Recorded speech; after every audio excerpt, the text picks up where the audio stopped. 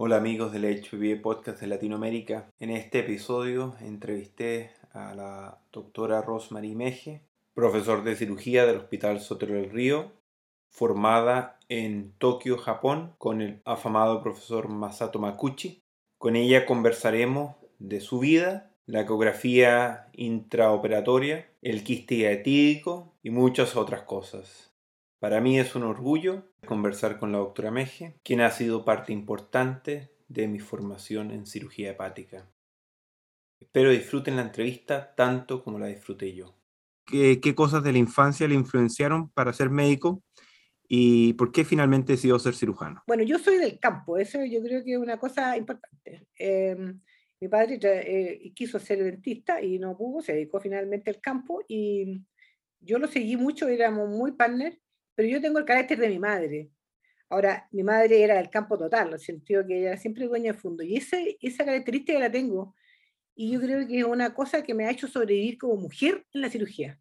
Y además que tenía tan buenas notas que tú en esa época el que tenía buenas notas, siempre iba para medicina, por decirte algo, pero a mí además me gustaba la parte biológica. Yo ni en ciencia, o sea, yo ni en letra, ni matemática me gustaba para nada. Entonces, en el fondo era como una selección que iba quedando naturalmente hacia la medicina. Y la otra cosa que es interesante es que yo tengo una tía dentista y que yo la quiero mucho y siempre me ayudó mucho y ella me colaboró para llegar porque mi mamá y mi papá en el campo jamás se preocupaban de esta cosa de postular o en qué minuto, entonces mi tía no, ¿y cuándo tienes que postular? Y yo, ya ahí vamos, y me acompañó, ella me llevó a Santiago, me trajo y postulé, y bueno, quedé 8 en el grupo de 60 que éramos, y mujeres éramos 40%. Mira, harto para esa época, ¿o no? Cada año iba cambiando esta cantidad iban incrementándose y iban apareciendo más mujeres. ¿Y dónde decidió estudiar medicina?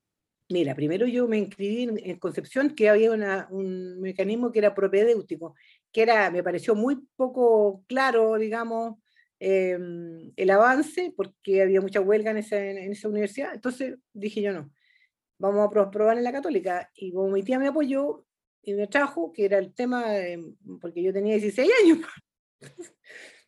así fue. O sea, partí de Concepción y seguí acá. Mire qué bueno.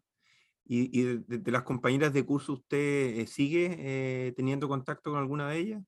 Bueno, tengo sí amigas, pero en general cirujano no hay nadie. Son todas internistas, cardiólogas, dermatólogas. Tengo mi más amiga, dermatóloga. Oiga, doctora, ¿y cuántas mujeres usted vio ser cirujanas en su época? Mira, yo de que tengo recuerdo, fue interesante ese catastro que hicieron en la Sociedad de Cirujanos sobre las mujeres. Yo tengo recuerdo, conmigo estaba la doctora Durán, que se dedicaba a mama, bueno, la doctora Paps, que no está conmigo, pero también recuerdo a ella, y era mama también, y en la puesta 3 yo me acuerdo de la Julita Offenblatt, y ella no la mencionaron en este catastro, pero era muy activa esa mujer, muy activa, era mayor. ¿Cierto? Yo fui a la puesta 3 cuando me recibí, me tocó ir un tiempo corto para allá, y me gustaba mucho la cirugía del San Juan de Dios. Okay. Así fue. Pero era poquita, éramos muy poquitas. Sigamos avanzando. Usted estudió Okay. medicina 7 años y Sí. ¿cuándo empezó a tener contacto con la cirugía? En el 68, cuando entré a clínica, yo lo único que hacía era sacar sangre todo el día porque me daba una lata esta cuestión de la medicina interna, no me gustaba mucho. Entonces prefería ir a sacar sangre todos los días, sacaba sangre, sacaba sangre.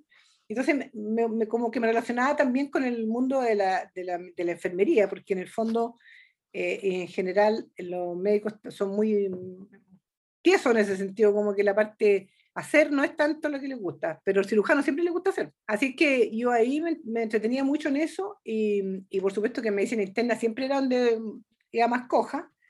Yo como estaba como en sexto, pero en la primera vesícula, con el doctor Pasi, y ahí ponía algunas etnias, algunas cosas, pero en el internado, en la Católica. Oiga, ¿cómo era operar la vesícula en ese entonces y cuánto ha cambiado la técnica? O fíjate que yo creo que la parte vesícula misma no ha cambiado nada, al contrario, yo creo que la implementación de esta técnica que nosotros usamos en la laparoscopía ha hecho que salvaran muchas vías biliares. Ahora, del punto de vista general, claro, aparte que tenía tajo, hacíamos paramediana, se suturaba el lecho y se ponía drenaje. ¿Cuánto tiempo se quedaban en el hospital? No, era igual 2 días, pero igual, no, nunca 2 horas como ahora, pero tampoco era tanto lo que se demoraba. Por ejemplo, yo operé a mi hermano como el año 85 y me lo llevé para la casa en la tarde, con tajo y todo, pero lo bueno ha sido que hemos ido como eh, trasladando, digamos, la técnica que teníamos, que siempre ha habido en la vesícula, de la disección bien redondita de la vesícula, sacar todo el ligamento posterior, que es lo que más les cuesta sacar, y eso, trasladarlo a la laparoscopía, ha hecho salvar muchas vías biliares. Y eso estamos tratando de insistir mucho en la técnica de esa disección para que no hagan lesiones. Usted dice la cara posterior La cara posterior de la vesícula llegando a la vía biliar, sí. Esa es la parte clave. El triángulo calor ya es más fácil. Qué bueno. Oiga, doctora, y a mí me contaron que usted hizo un voluntariado, y ese voluntariado lo hizo en un hospital, que era un hospital en ese entonces probablemente más rural de lo que es ahora, que el Hospital Sotero del Río. ¿Por qué nos cuenta Claro, un poco era más? divertido porque había que tomar la decisión de irse de Santiago. Yo tenía un niño chico, y entonces postulé a general de zona, que se usaba en ese tiempo. Y general de zona en Puente Alto, imagínate, ¿no? O sea, nada más cerca de Santiago. Entonces yo tenía la obligación de ser poli. Por lo tanto, en la mañana trabajaba en el hospital y en la tarde iba al policlínico. Y ahí apareció el asunto de que en la mañana tuve que hacer anestesia. Ese cuento también es real, está relacionado. Porque de repente desaparecieron los anestesistas, no me preguntes qué pasaba, o todavía no había suficiente, no me acuerdo. Pero te imaginas tú hacer 6 pabellones con puros técnicos de anestesia y con todas las complicaciones que seguían, porque en ese tiempo había un montón de drogas que no habían. Teníamos éter en algunos pabellones, flotano estaba empezando, y por ejemplo habían hipertermias malignas, y no tenía dantrolén, no existía, y tenías que correr para tratar de solucionar el problema como fuera, no, era súper complejo. Y en la tarde yo me iba al poli, y después veníamos a operar, o si había que hacer más cirugía, volvíamos a hacer cirugía. ¿Cuándo la dejaron hacer cirugía? ¿O cómo era el proceso de empezar a hacer cirugía? Bueno, mientras hacía todo este general de zona, digamos, yo trabajaba en la urgencia igual, y mientras yo anestesia, el enfermo vivía despierto, porque yo vivía mirando lo que pasaba en la cirugía. Entonces, y a mí me resulta muy importante el mirar, y con eso yo aprendí mucho. Así que eso fue un periodo súper intenso de entrenamiento. Y bueno, y en la urgencia progresábamos, obviamente, con todas las cirugías de la noche y el turno, la gracia era que éramos todo del servicio. Todos los médicos de la urgencia pertenecían al servicio. Y eso ha sido una continuidad importante en el control de los enfermos y la cirugía misma. Sí, entonces yo creo que como el año 72 al 74 estuve en este proceso. Después me fui a la posta 4 porque no había espacio y me quedé un año ahí, y después en 75 empecé de nuevo en la Sotero, y ahí quedé para siempre en el servicio de cirugía. ¿Quién estaba de jefe en ese entonces? El doctor Juan Pesor, el que partió como jefe desde siempre y tuvo muchos años, que falleció como el año 90 y tanto, o sea, muchos años, y ya era viejito cuando nosotros lo teníamos. Incluso yo le di como 20 años más de vida, porque este año lo salvé un día que hizo un paro cardíaco por una arritmia, y yo lo intubé y se lo dejamos en la UCI, dijo que había perdido una semana de su vida porque no se acordaba. Pero después vivió como 20 años más. Estuvo bueno. Qué bueno. Sí. Oiga, doctora, ¿y cómo fue la evolución de partir siendo una aprendiz a llegar a ser una cirujana donde ya tenía responsabilidades autónomas y ya podía hacer todos sus procedimientos? ¿Cómo fue en ese entonces el aprendizaje? Fíjate que, y bueno, yo postulé a la beca, bueno, no quiero pelar a nadie, pero postulé a la beca de cirugía, obviamente, y tú sabes que este asunto de las becas es complejo porque siempre hay el hermano mayor, el amigo, no tengo idea, te explicas que es compleja esa cuestión. Bueno, En todos lados, doctor, en todos en lados. todos lados yo creo que es así. Entonces, bueno, además que mujer, imagínate, ya la cuestión era, entonces, mal. Y por lo tanto, insistí en mi proceso digamos, de avance, como se usaba antes, con acento lo daban por el tiempo que tú estabas en cirugía. Y bueno, yo felizmente el año 72, cuando empezó el servicio de cirugía, aparecieron varios becados, posbecados, más bien dicho, de la Universidad Católica. Y ahí estaba el doctor Díaz, estaba el doctor Carachi, apareció el doctor Gajardo, que venía de San Juan de Dios, que el hombre que introdujo la tijera, porque en la Católica se operaba mucho con disector. ¿El disector es el ángulo recto? El ángulo recto, sí. Y entonces introdujo esta técnica y yo nunca jamás operé con un ángulo recto en mi vida. O sea, yo siempre operé con tijeras, porque aprendí al tiro, ¿me entiendes tú? Me tocó justo ese grupo. Y ahí yo me desarrollé mucho, porque con este grupo que era intenso, conocían intensamente la cirugía y hacía turno, era muy importante lo que uno aprendía. Y era muy estricta la cosa, esto porque era como la misma estructura de la Católica trasladada para acá, ¿me entiendes? Para el Sotero, en el sentido de la visita, las reuniones todos los sábados. Todos los sábados. ¿Los sábados? Todos los sábados. ¿Iban Todos. a qué hora se juntaban? Todos los sábados a las 10 había reunión de la tabla del lunes. Ya. ¿Y tenían reuniones sobre los casos que se complicaban? Y claro, teníamos otra reunión en la semana, que era lo que pasaba lo que había pasado con los pacientes. Y A ver, en una de esas podemos comentar anécdotas de cuando era cirujano de urgencia. fue divertido, sí, pues claro. Bueno, el tema fue como curioso, porque cuando uno hace cosas, uno no piensa lo que va a pasar a futuro, pero yo estaba de turno, jefe, imagínate, jefe de turno, que era en enero y yo me recibí en abril, y todavía estaba el jefe de turno, imagínate, ya no. Entonces estaba sola, llega una penetrante cardíaca y un gallo joven, ¿eh? Y el gallo ahí listo a morirse. Entonces, en el box le hice una toracotomía, nunca me pregunté en qué minuto de mi vida pensé yo que iba a hacer una toracotomía en un box. En el box le hice una toracotomía anterior, y le metí el dedo, y le puse el dedo en el hoyo y le dije, aquí quedamos porque hasta aquí no me sé, yo no sé suturar, no sé nada. Y me dijo Alfonso, que estaba por acá en Vitacura, y yo no sé cómo se demoró tampoco. Yo voy con el dedo ahí porque, aparte de suturar el corazón, ya era otro tema. Oye, ¿cuándo lo anestesió al paciente? Y no me acuerdo de esa parte porque yo estaba ahí. Yo también otro día pensé, cuando tú me dijiste, dije, voy a pensar a qué hora anestesiar al enfermo y que le metimos un tubo, porque a algún minuto alguien llegó a ponerle un tubo seguro, porque con el tajo y el dedo en el hoyo ahí estaba yo. Y Alfonso me auxilió, y claro, después el gallo hizo su comunicación interventricular, alguna cosa hizo, un desgarro de las válvulas que tenía con el cuchillo, y se operó y se quedó nomás bien. Oiga, sigamos adelante entonces. Usted Sí. contaba de esto, de cómo se interesó por la ecografía abdominal.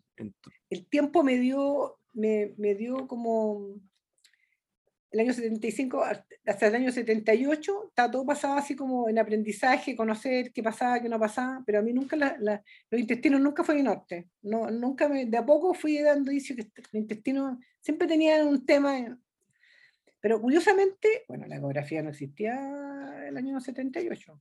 O sea, no existía en el mundo hasta el año 78. ¿Te cuento yo, no? Cuénteme, pues, doctora. Y ahí, en 78, apareció en la maternidad de Alemania, le regalaron un ecógrafo, pero era un ecógrafo que tenía, el transductor pesaba 1 kilo. Así que el doctor Nelson Rodríguez, cariñosamente, que recién lo acabamos de operar de la vesícula, él me enseñó, me decía, mira, lo que es negro es líquido, lo otro es sólido, y así como que la cuestión general. Pero, Entonces, bueno, ¿cuántos sabían ecografía en ese entonces, doctora? nadie, si el ginecólogo sabían un poco de ellos, para ellos y nada más. Eso era todo lo que sabían. Y De ellos hecho, sabían el punto de vista materno, ¿no? Tampoco lo exacto, tenían dedicado mucho a la patología ginecológica. para nada, para nada. O sea, ellos usaban la cuestión ahí, que era más que veían, los monos eran más o menos, no, pues eran poco visibles, pero ellos se la agenciaban con su paternidad, y así partió. Y es tanto que la Sociedad de Biología y Medicina la veían los ginecólogos mezclados con unos radiólogos, que ellos fueron los que me dieron el título de ultrasonografista. Mira, o sea, ni siquiera pertenecía a radiología pura, ¿me entiendes? Al principio. Pero esto pasó muchos años. Bueno, el 78, como te digo, no me acuerdo cómo fue el mecanismo que yo descubrí esta cosa en la maternidad, pero me pareció que era el cielo, comparado con que los enfermos nuestros estaban amarillos, hospitalizados, ¿cuántos días? Con la angiotransparioto hepática y todo tipo de procesos para poder saber qué les pasaba o esperar que pasara algo. Oye, ¿cómo hacían la colangiotransparieto-hepática sin ecógrafo? No, la hacíamos con el rayo.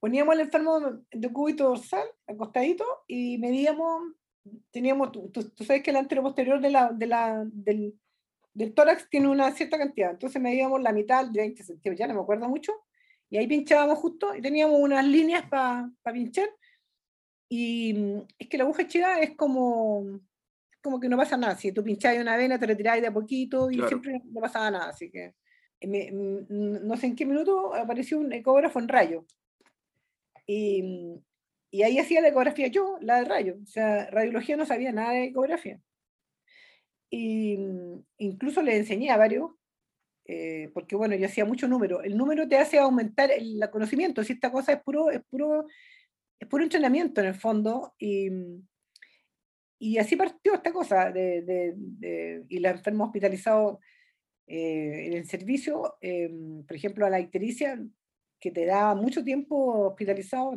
había un tiempo, en ese tiempo era el día cama, 12 días de hospitalización.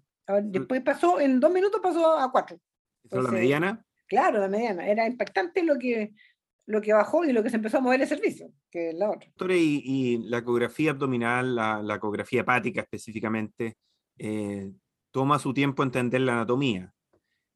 ¿Cómo usted logró entender la anatomía hepática sin tener en Chile algún mentor que le enseñara? Mira, yo creo que al principio uno entendía parcialmente nomás la cosa, porque mientras no se meta al pabellón uno con el ecógrafo, como que no entiendes bien. Porque la mayoría de los libros traen como la descripción del hígado, que esa fue como la causa por la cual la gente no entendía. La descripción del hígado metido subido arriba de una mesa. Por lo tanto, todos los segmentos posteriores quedaban mal aplanados y salían para cualquier lado. Pero una vez que tú ves la ecografía en el enfermo, te das cuenta que, claro, claramente la posición del hígado siguiendo la curva del tórax es lo que hace su cara posterior, más posterior de la columna, que eso es lo que realmente es posterior.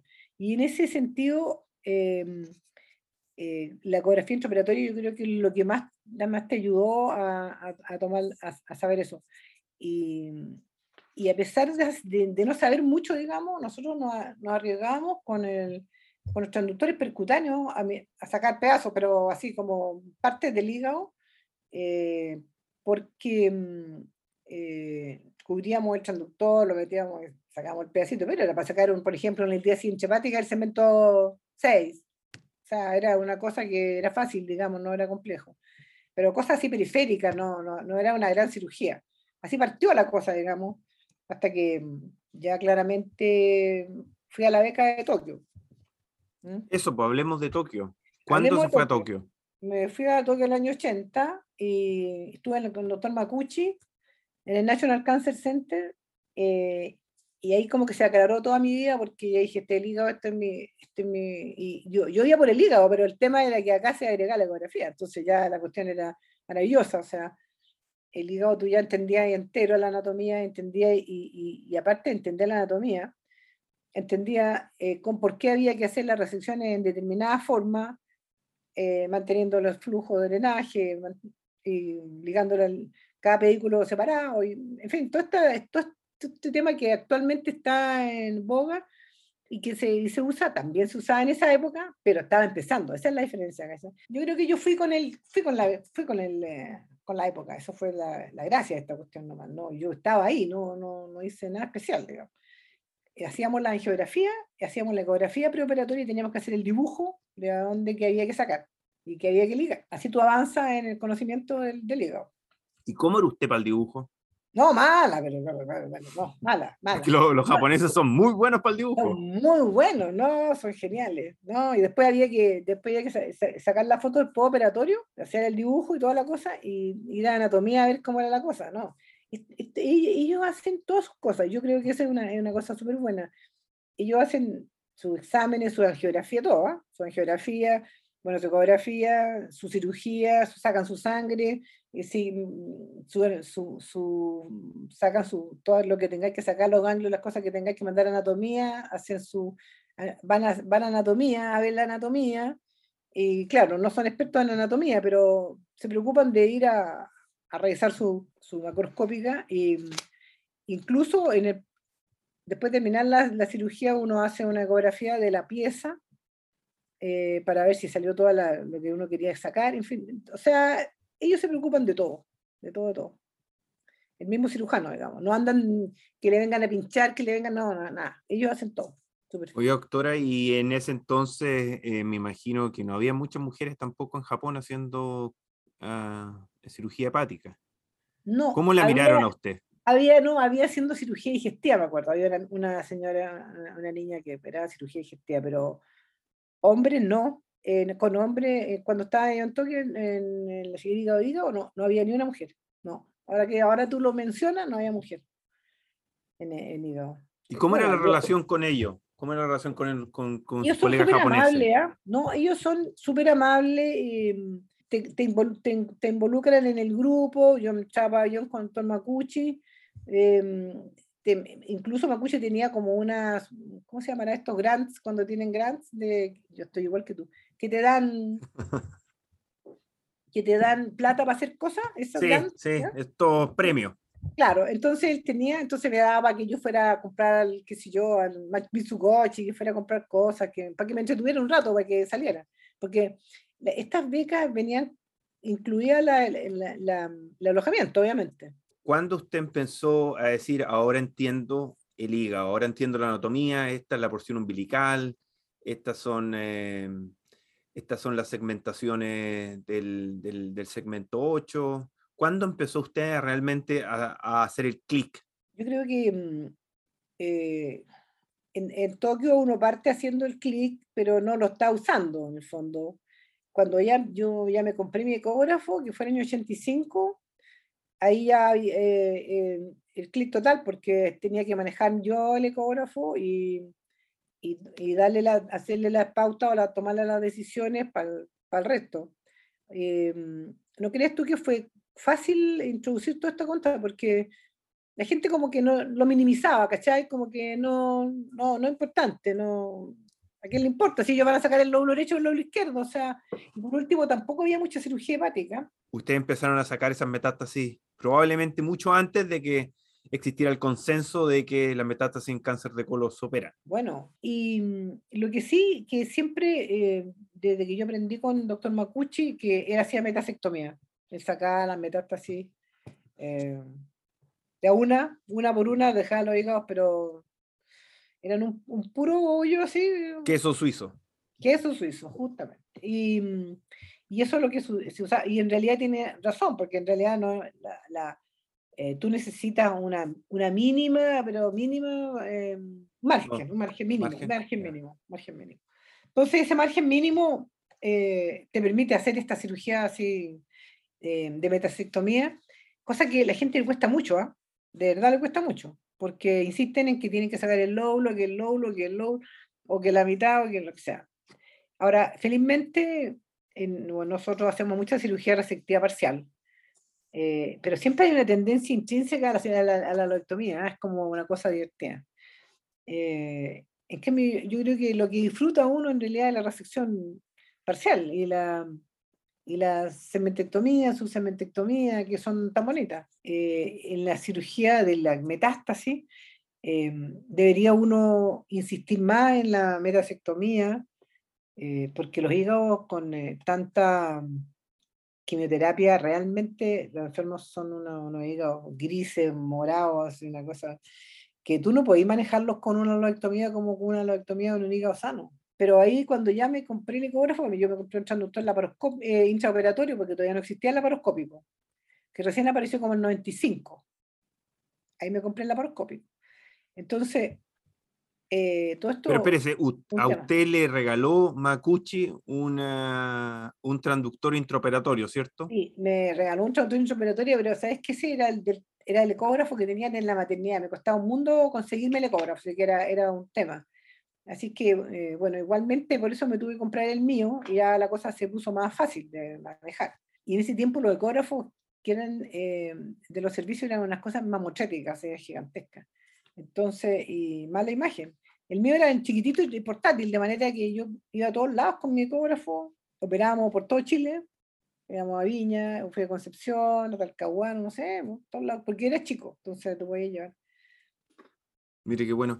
Oiga, doctor, y hablando un poco de cómo era la cirugía, cuando usted llegó a Japón, ¿encontró que había mucha diferencia entre la forma de hacer disección de lo que usted veía en su hospital, en el Sotero del Rio, y en el hospital en la Universidad de Tokio? ¿Y se trajo algo de allá? Fíjate que acá yo creo que había poca disección. El del hígado como que no le hacíamos mucho empeño, a la gente le tenía mucho miedo en el fondo. Y cuando uno hacía algo, uno hacía una loectomía. eh, ¿Cómo, y, pu- por qué no y nos punto cuenta cómo final. hacía la loectomía? Solo para entender un poco la dimensión de... La loectomía de antiguo, digamos, era antiguo. Y yo específicamente empecé a operarlas después de que ya sabía hígado. Antes yo no operaba, pero era muy chica yo. Entonces, en ese tiempo todavía operaba el jefe o alguien que yo le ayudaba. Pero era la cosa clásica y uno siempre se iba como un poco por tontatún, así, ¿cachai? Como que te ibas como relacionado con las estructuras externas, ¿m? O los ángulos, las depresiones externas del hígado. No, no había esta cosa que tú dijeras, no, exactamente aquí está la vena o aquí nos vamos a ir. No, era todo un más o menos, ¿me entiendes tú? No sé si tú te recuerdas que el tontatún siempre y se iba por las indicaciones externas del hígado y siempre le daba un margen. No sé si te acuerdas, tú siempre le dabas un margen. Y ese margen es el que se usaba antes, ¿cachai? Siempre se usaba el margen. Con Makuuchi la cosa se arregló. ¿A qué se refiere con el margen, doctora?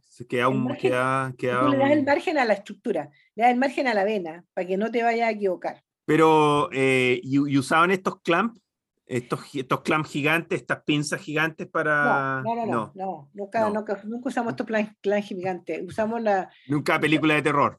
no, nunca película de terror. Usamos nos ligamos nomás el hilo del lado que iba a salir y chao. Pero, como te digo, siempre era como un poquito por fuera de la vena. Como a Makuuchi le encanta, a él le gusta ir la cosa ahí pegada a la vena, la cosa que sea estricta, digamos, el reglado que sea de verdad, y en ese sentido él es bien estricto y, y usa mucho la quiliklasia. Así, igual la quiliklasia se sigue usando con un disector distinto del otro, pero la quiliklasia es la base de la cirugía hepática y va a seguir siendo para siempre, yo creo.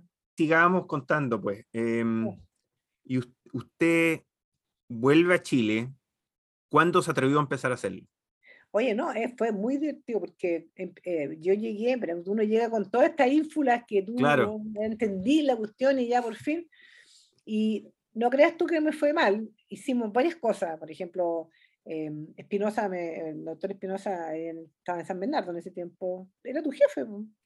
Sí, Ricardo Espinosa Ricardo, claro. fue mi Él era jefe, mi decano, está todo, claro, amigo. claro, Sí. tu amigo. Entonces, él me invitaba, por ejemplo, tenía alguna cosa hepática, me invitaba, yo feliz, ya con mi ecógrafo allá a San Bernardo.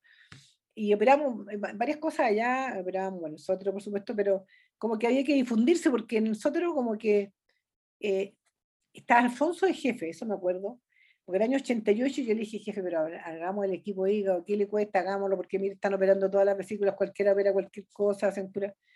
Entonces me dijo que no. Dijo el jefe, siempre Excelente, esto lo vamos a poner. digo que no. Y entonces esperamos, fíjate que hasta el 2010, que yo prácticamente me iba a retirar del servicio para que apareciera el equipo de hígado. Marcel me acogió porque en el fondo lo inventamos juntos, porque me dice, ¿y usted por qué anda buscando pabellones para operar hígado? Y yo también, ¿por qué no nos juntamos para hacer esto juntos? Y así partió el año 10, fíjate, recién. ¿Y usted, por qué cree usted que no se operaba hígado? Porque al doctor Alfonso Díaz, para los que no lo conocen, ha sido el jefe del Hospital Sotero del Rio por mucho tiempo, Muchos es años. maestro de la cirugía en Chile, se formó, terminó su formación en Francia con el profesor Fismuth y trabajó en Francia también. Experiencia tiene de más y tenía de más. ¿Y por qué cree usted que existía esa reticencia? Mira, yo creo que, bueno, yo seguía practicándolo porque estaba en el grupo había dos equipos, equipo digestivo, entonces yo seguía en uno de los equipos digestivos, que era como más cargado al hígado, digamos, pero dentro de ese contexto se ponía un enfermo hepático, un enfermo hepático, un enfermo hepático, pero independizar este grupo, como cirugía hepática, yo creo que Alfonso se me ocurre que les pensó, y también a lo mejor con buena, que yo no era suficiente para estar sola, obvio, tenía que estar con alguien, y con Mario o con un grupo más grande, y en realidad yo en ese sentido, las mujeres siempre somos más dispersas en el sentido de no, tenemos muchas cosas que hacer y no, la cirugía hepática es un poco exigente, y yo creo que de haber dicho, no, esta mina no se la va a poder, y a lo mejor tenía razón, pero igual, como te digo, seguimos haciendo la cirugía acá, la resección del hepatoma allá, seguimos trabajando,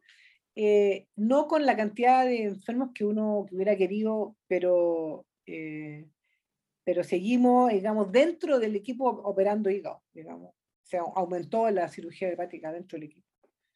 Perfecto. Y con más seguridad, pues, con la eco. Oye, doctora, pero cuéntale un poco a la gente que no conoce el ambiente, ¿cómo ha incorporado usted la ecografía en la práctica clínica diaria?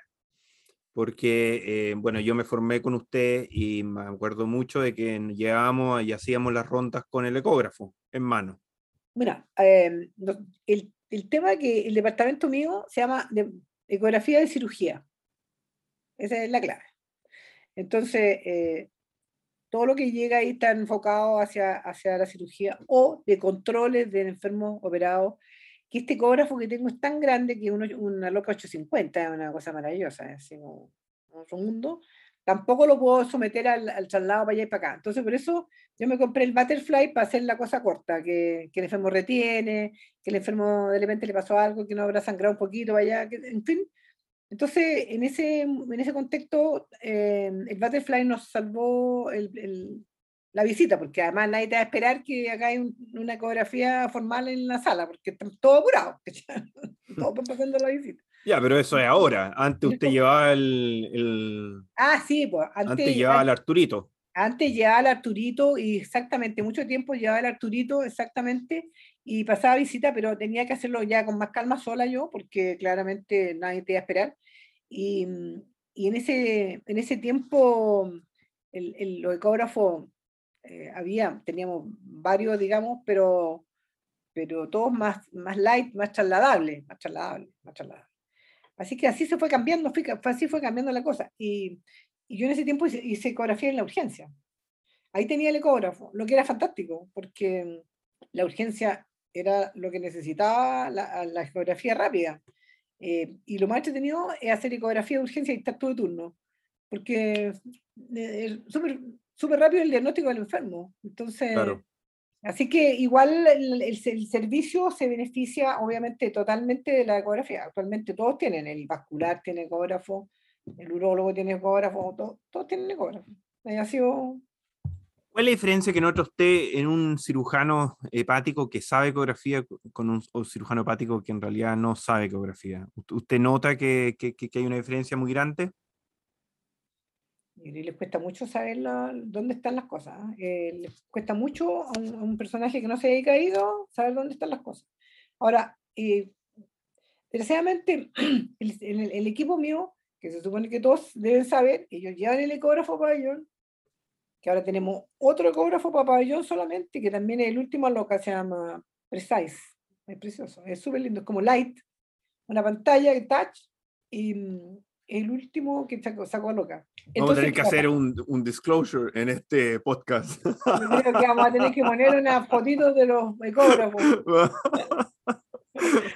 Mira, ¿cómo se llama? Y entonces estos cabros llevan los ecógrafos, pero me llaman, oiga, ¿por qué no me viene a ayudar? Entonces, ¿qué pasa? Que no están totalmente independientes aún en el sentido de la ecografía, porque claramente requiere un poco de entrenamiento, requiere, y aunque esté dentro del pabellón, ni con el ecógrafo encima, hay cosas por ejemplo, tú depende cómo muevas el hígado, si pones el ecógrafo, ves la cosa distinta en otro lugar, si la aprietas mucho, hay cosas que no se ven, si está muy superficial, tienes que apoyarte con otros mecanismos para verlo. Hay cosas que hay que evaluar, por ejemplo, la magnitud de la resección, que resulta que tú te hiciste la idea de que esto era que se podía, pero llegaste al pabellón y encontraste ciertas características del hígado, además de la magnitud de la resección que va a hacer, a lo mejor no te calza la magnitud que querías sacar, a lo mejor tienes que achicarte, entonces tienes que hacer...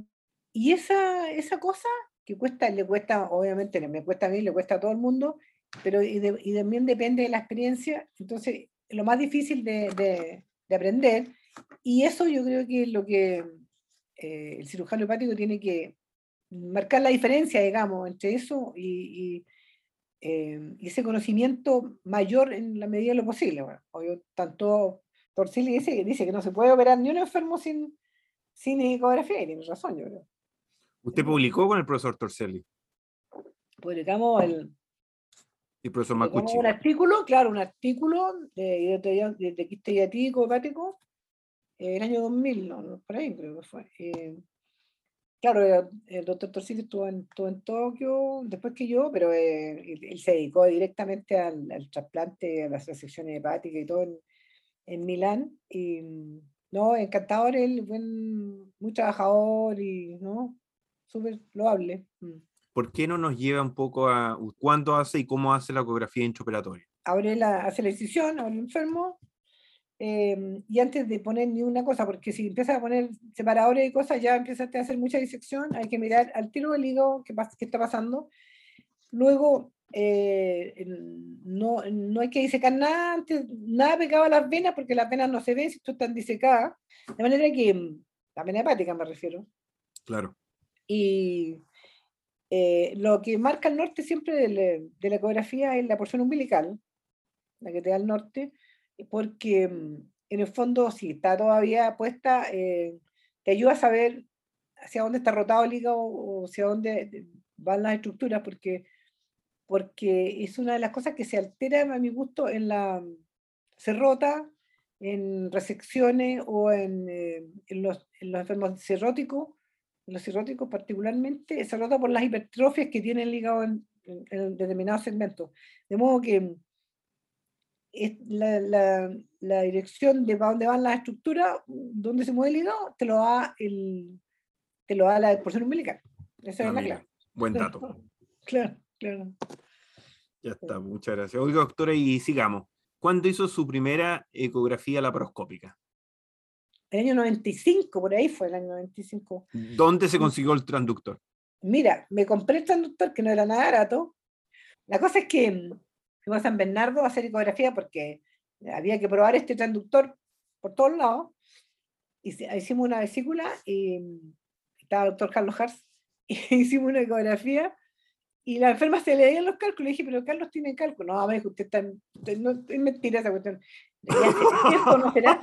Oye, empezamos, ¿será o no será? Estábamos, uy, qué terrible será, ¿no?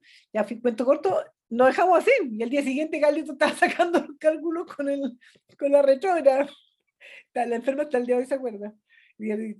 Pero fue así porque en realidad uno como que no creía en sus propios métodos, digamos, porque era Le la primera pasa vez. muchas veces, me imagino que le pasó muchas veces en este ambiente medio masculino, de que usted decía algo que efectivamente era cierto y que finalmente después terminaron dándose cuenta que era así. Sí, probablemente tenía algo que eso, pero era divertido, era muy divertido, ¿no? Pero Carlos siempre me apoyaba, era buen hombre conmigo. Hablemos de un tema más específico. ¿Qué le parece si comentamos el quiste hiatídico? Es Ay, bien frecuente en Sudamérica, usted es famosísima por eso. ¿Por qué no nos cuenta qué es lo que es el quiste hiatídico y después vamos viendo cómo es el tratamiento? bueno, el quiste de título, la zoonosis, que en realidad es bastante mundial, ¿ah? Bueno, es un cestodo que se ubica, digamos, en la oveja, y la oveja es como, ¿cómo se llama? Su huésped. Y finalmente los perros son los que transmiten a través de sus heces, que transmite al ser humano los huevos, y a través de la circulación intestinal enteropática pasa a la circulación y también a la circulación general, pero lo más frecuente es el hígado. El tema es que esto, como es de los niños, o sea, el niño que está más cerca del perro, le queda más cerca, de manera Claro. que frecuentemente el quiste, cuando tú lo ves, tiene muchos años. Esa es lo complicado, digamos, el quiste. Porque cuando tú operas a un niño, las periquísticas son muy finitas, porque la periquística, la reacción del huésped al parásito, son muy finitas, de manera que no es tan complejo, pero cuando tienen 40, 50, 60 años los quistes en el hígado, la periquística son muy gruesas densa, gruesa, y entonces las estructuras están íntimamente relacionadas con este quiste. El quiste, como crece de forma expansiva, la estructura va quedando redondeadamente sujeta a la periquística, y la idea de esta técnica, que hasta el año 95 nosotros hacíamos cualquier técnica, inventábamos todas, drenaje bipolar, resecciones parciales, marsupializaciones, todas las anteriores, o sea, todo lo que se veía en el mercado. Pero ahí dijimos, ¿cómo lo arreglamos esta cosa? Y entonces empezamos una cruzada para poder sacar la periquística. Y la periquística, si uno lo hace, se da cuenta, o sea, primero se va hacia el quiste naturalmente, sin que exceda el contenido al peritoneo, lo más cuidadoso posible. Cuéntenos un poco cómo se va hacia el quiste y Ya, si el usted quiste, usa bueno, aparte, suero hipertónico. sí, pero el quiste, lo primero, identificar la superficie que está más cerca, lo más cerca que haya del exterior, de manera de que uno no tenga nada de hígado, ojalá entre medio, de modo que uno no pase a llevar ni una estructura. De manera que uno con el ecógrafo investiga dónde está lo más cercano a la superficie, y ahí uno incide y aspira, de manera que sacar el contenido ya sea líquido o medio sólido, porque esto tiene muchas membranas de a veces desvirtuadas, y esto se extrae y se coloca líquido. Una vez que ya está bastante vacío el quiste, se coloca líquido para que se pueda después trabajar dentro del quiste que esté limpio y sin escólice. O sea, que el tema es solo escólice. Ahora, el suero hipertónica colabora con la muerte de estos cólices, pero se demora como 10 minutos en hacer su efecto completo. Así que mientras tanto, no, si uno se demora mucho rato en vaciar un quiste, porque estos quistes son grandes. Y finalmente, la extracción, el sacar la periquística, la clave es que uno vaya desprendiendo las estructuras desde la periquística. No es cortar fuera, nada, no se corta ninguna estructura. De manera que cuando uno termina de operar y saca la periquística, lo que queda es hígado limpio, hígado superficie hepática, con la estructura pasando por encima de este hígado.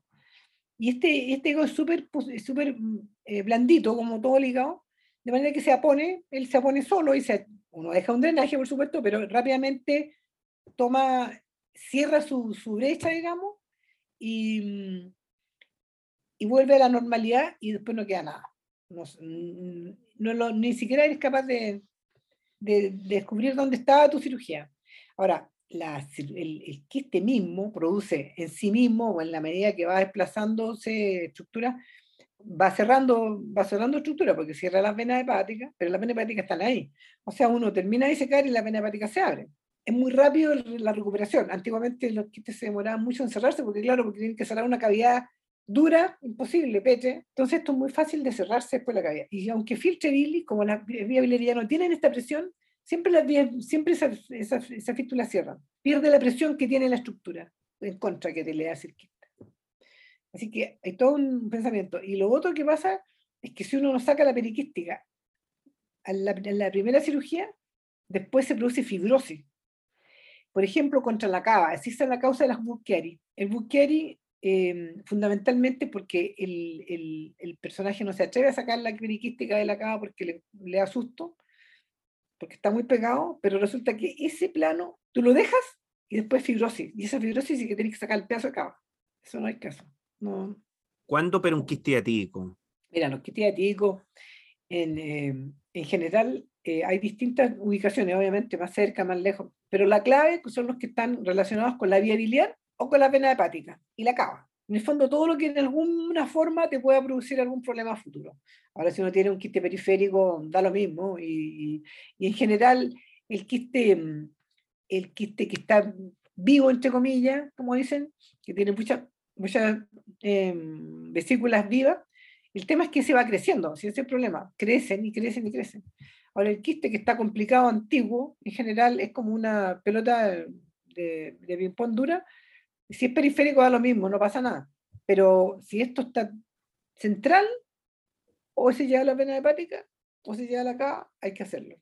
¿Le da tratamiento al vendasol antes de hacer la resección o eso se los da después? La albendazol, en general, yo lo uso para los quistes abdominales, porque lo que produce es bajar la presión. Ahora también le baja un poco la presión al quiste hepático, porque en el fondo, pero a nosotros no nos influye tanto como en el abdomen, porque en el abdomen tú estás operando una tripa, un intestino cualquiera, y tenías un quiste, y entre que tú lo disecas un poquito para poder sacarlo de donde sea, entre medio del epiplón, lo que sea, se rompe.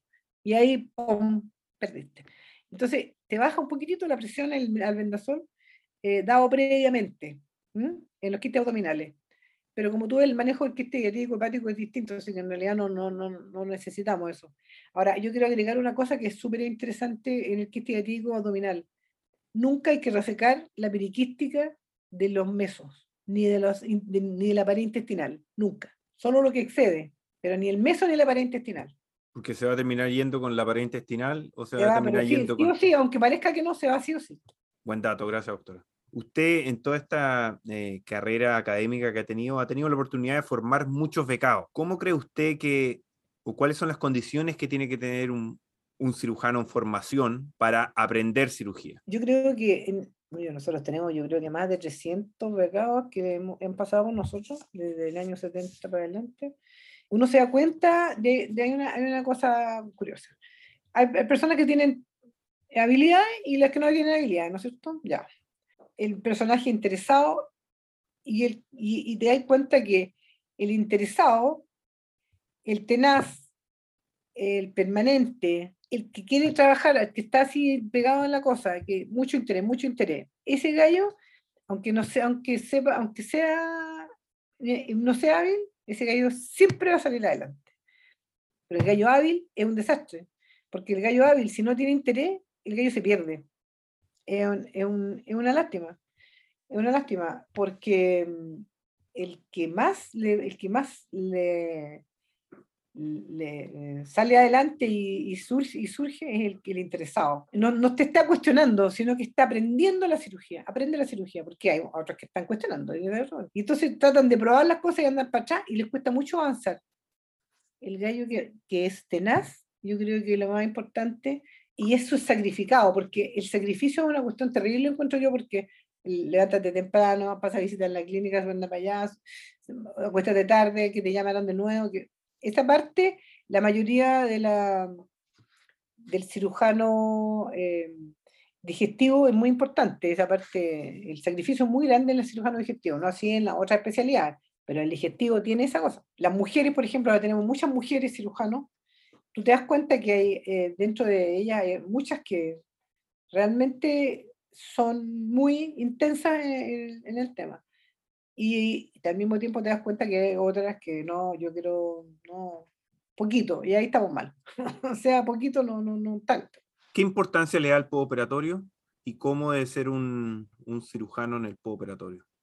Operatorio, siempre he pensado yo que tiene que hacerlo el cirujano completamente y en la medida que pasa el tiempo se ha ido dejando llevar que la UCI 1, la UCI 2, el especialista 3, y yo creo que la cirugía hepática, que es la que estamos hablando, eh, tiene un postoperatorio de súper distinto tratamiento que el resto de la gente, del resto de la cirugía, y hace que lo metan junto y eso es malo. El postoperatorio es muy estricto y es muy demandante y, y debería hacerlo siempre el cirujano, estar a cargo de su enfermo, siempre el cirujano.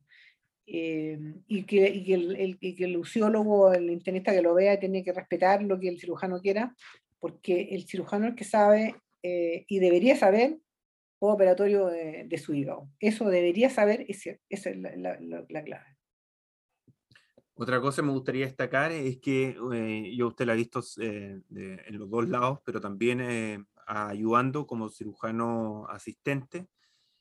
Y la verdad es que usted es muy buena cirujana asistente, muy buena. Probablemente incluso cuando opera con cirujanos que ya son reconocidos y que tienen experiencia y que además tienen una maestría quirúrgica, incluso a esos cirujanos, usted a veces le opera al paciente del otro lado. Es increíble esa cosa, es que a mí me gusta mucho esta cuestión, ¿eh? De ayudar. Encuentro que cuando tú ayudas tienes muchas variables. primero tienes la posición, tú vas mostrando lo que tiene que hacer el personaje. Entonces, si uno, obviamente, tenés que saber operar, porque si tú operas con alguien que no sabe, el personaje pone la mano en la parte que no sirve nada. Entonces me entretiene, muy entretenido. Y yo creo que la gente debería aprender a ayudar primero, o antes de operar, lo que haría que ellos supieran cómo tienen que operar. Y esto de ahora que tenemos bipolar, como del año 2000, que lo trajo Marcel, yo voy mostrando y voy al mismo tiempo previendo lo que va a cortar el personaje, de manera que tú vas mostrando y vas previendo, y entonces el personaje va cortando solo encima de los quemaditos, y entonces avanza muy rápido. Pero para eso tenés que saber. Entonces es bonito ayudar. A mí me encanta. Sí. Claro. Y otra cosa que lo mencionó antes en la entrevista, pero que me gustaría comentarla de nuevo, ¿qué importancia le da a ver, a observar, a aprender mirando? El tiempo entre el pabellón yo creo que es súper importante. A lo mismo lo que estoy haciendo. Estoy de quinto ayudante, de tercero, de cuarto, de segundo, da lo mismo. Porque estás viendo. Entonces el ver te produce mucha comunicación con lo que está pasando y aprendizaje. Por eso anestesista, mirando, ayudante 3, quinto, no sé, lo mismo con la valva, mirando. Entonces, eso lo hace avanzar uno mucho en la cirugía. No necesita estar operando. Yo creo que el que opera no es el que más aprende. Porque, ¿qué pasa? Que el que opera está supeditado a lo que le dice el gallo al frente, pues, cuando están aprendiendo, de manera que ellos tampoco están tomando sus decisiones. Entonces tampoco están entretenidos. El que se pasa mejor es el que está al frente. Entretenido. Pasemos a otro tema. Ya. Usted ha estado toda su carrera en la salud pública. ¿Por qué? ¿Qué ventajas tiene quedarse en un hospital público? Si uno quiere avanzar en la cirugía, en hacer cosas más nuevas, es la única parte donde tú puedes avanzar en el hospital. Y eso yo creo que es súper notorio en el Sotero del Rio, sobre todo. Y lo otro que pasa es que el volumen de pacientes que tenemos permite tener todos los casos raros que pueden existir, de manera que si es por patologías extrañas a la cual tú puedes acceder en un hospital. En las clínicas no van a llegar estas cosas. Entonces, por un lado avanza, por otro lado te entretiene, porque en el fondo, si tu vida no va a ser fome tampoco, tu vida es entretenida, ver cosas nuevas, ver casos distintos, planificar cosas para hacer distintas con lo que está pasando. Porque las personas que entrevisté antes de entrevistarlo a usted la recuerdan como una persona bien resiliente, alegre y muy perseverante. ¿Cómo lo hace? Yo tengo un motor aquí, me levanto en la mañana con un motor aquí, una cosa así, que vamos haciendo cosas. Pero a la tarde estoy muerta, ¿no? Yo creo que en parte esta personalidad que te digo yo, que es un poquitito, a lo mejor genética, eh, que es el dueño de fondo, en el sentido de que las cosas tienen que hacerse, usted tiene que hacer esto, usted este otro, o sea, siempre hay un esquema, digamos, de organización, y que tiene que funcionar, que la secretaria haga esto, lo otro, y la otra haga acá. La relación con los pares para mí es súper importante porque te da como un feedback, ¿te fijas? Dice, oh, fíjate que mira, justo tenía esto, lo que tú dijiste, y si no tenía esto, lo que no dijiste, pucha, me equivoqué acá, hagamos. O sea, tenemos ese feedback que yo creo que es súper rico, enriquecedor en el diario vivir, ¿me entiendes tú? Y ¿cómo se llama? Aparte de eso, yo tengo que hacer gimnasia porque si no me muero, o sea, que no estaríamos yo nado todo el tiempo, de manera que de esa manera me mantengo un poco físicamente porque esto también te demanda. Y cuando tuve que jubilar, dije yo, ¿qué voy a hacer jubilar? Imagínate, hace como 3 años que debería estar jubilado. Claro, eso me contaban. Claro, ¿qué voy a hacer jubilado? Entonces dije yo, no, no, no. Entonces, seguí haciendo mi trabajo, y yo creo que la enseñanza de la cirugía empieza cuando tú tenés que jubilarte. Claro, muy divertido, porque en el fondo es cuando más sabes, es cuando más manejas más problemas, cuando manejas más diagnóstico, cuando manejas más técnica. Es absurdo jubilarse, no tiene mucho sentido. Doctora, ¿por qué nos comenta algo? Porque usted es cirujano, una muy buen cirujano, pero también es madre.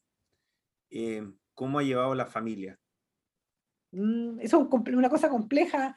Yo, mira, sin apoyo familiar yo no habría podido ser cirujano en realidad, porque entre que tú tenías nana, tenías el apoyo del marido, y bueno, tuve 2 hijos, así que, y precozmente, de manera que no fue mucho tiempo el que estuve con la parte de la maternidad.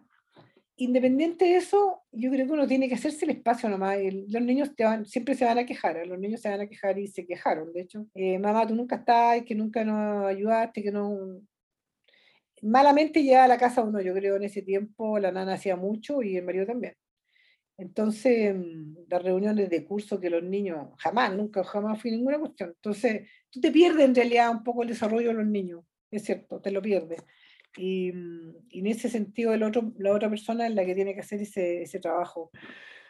Ya, pobrecita, Ya, pues, doctora, está estamos súper. mucho. Muchas gracias a la Asociación Americana de Hígado, Páncreas y Biliar por esta reunión que es muy agradable. Merecida se la tiene, pues, doctora.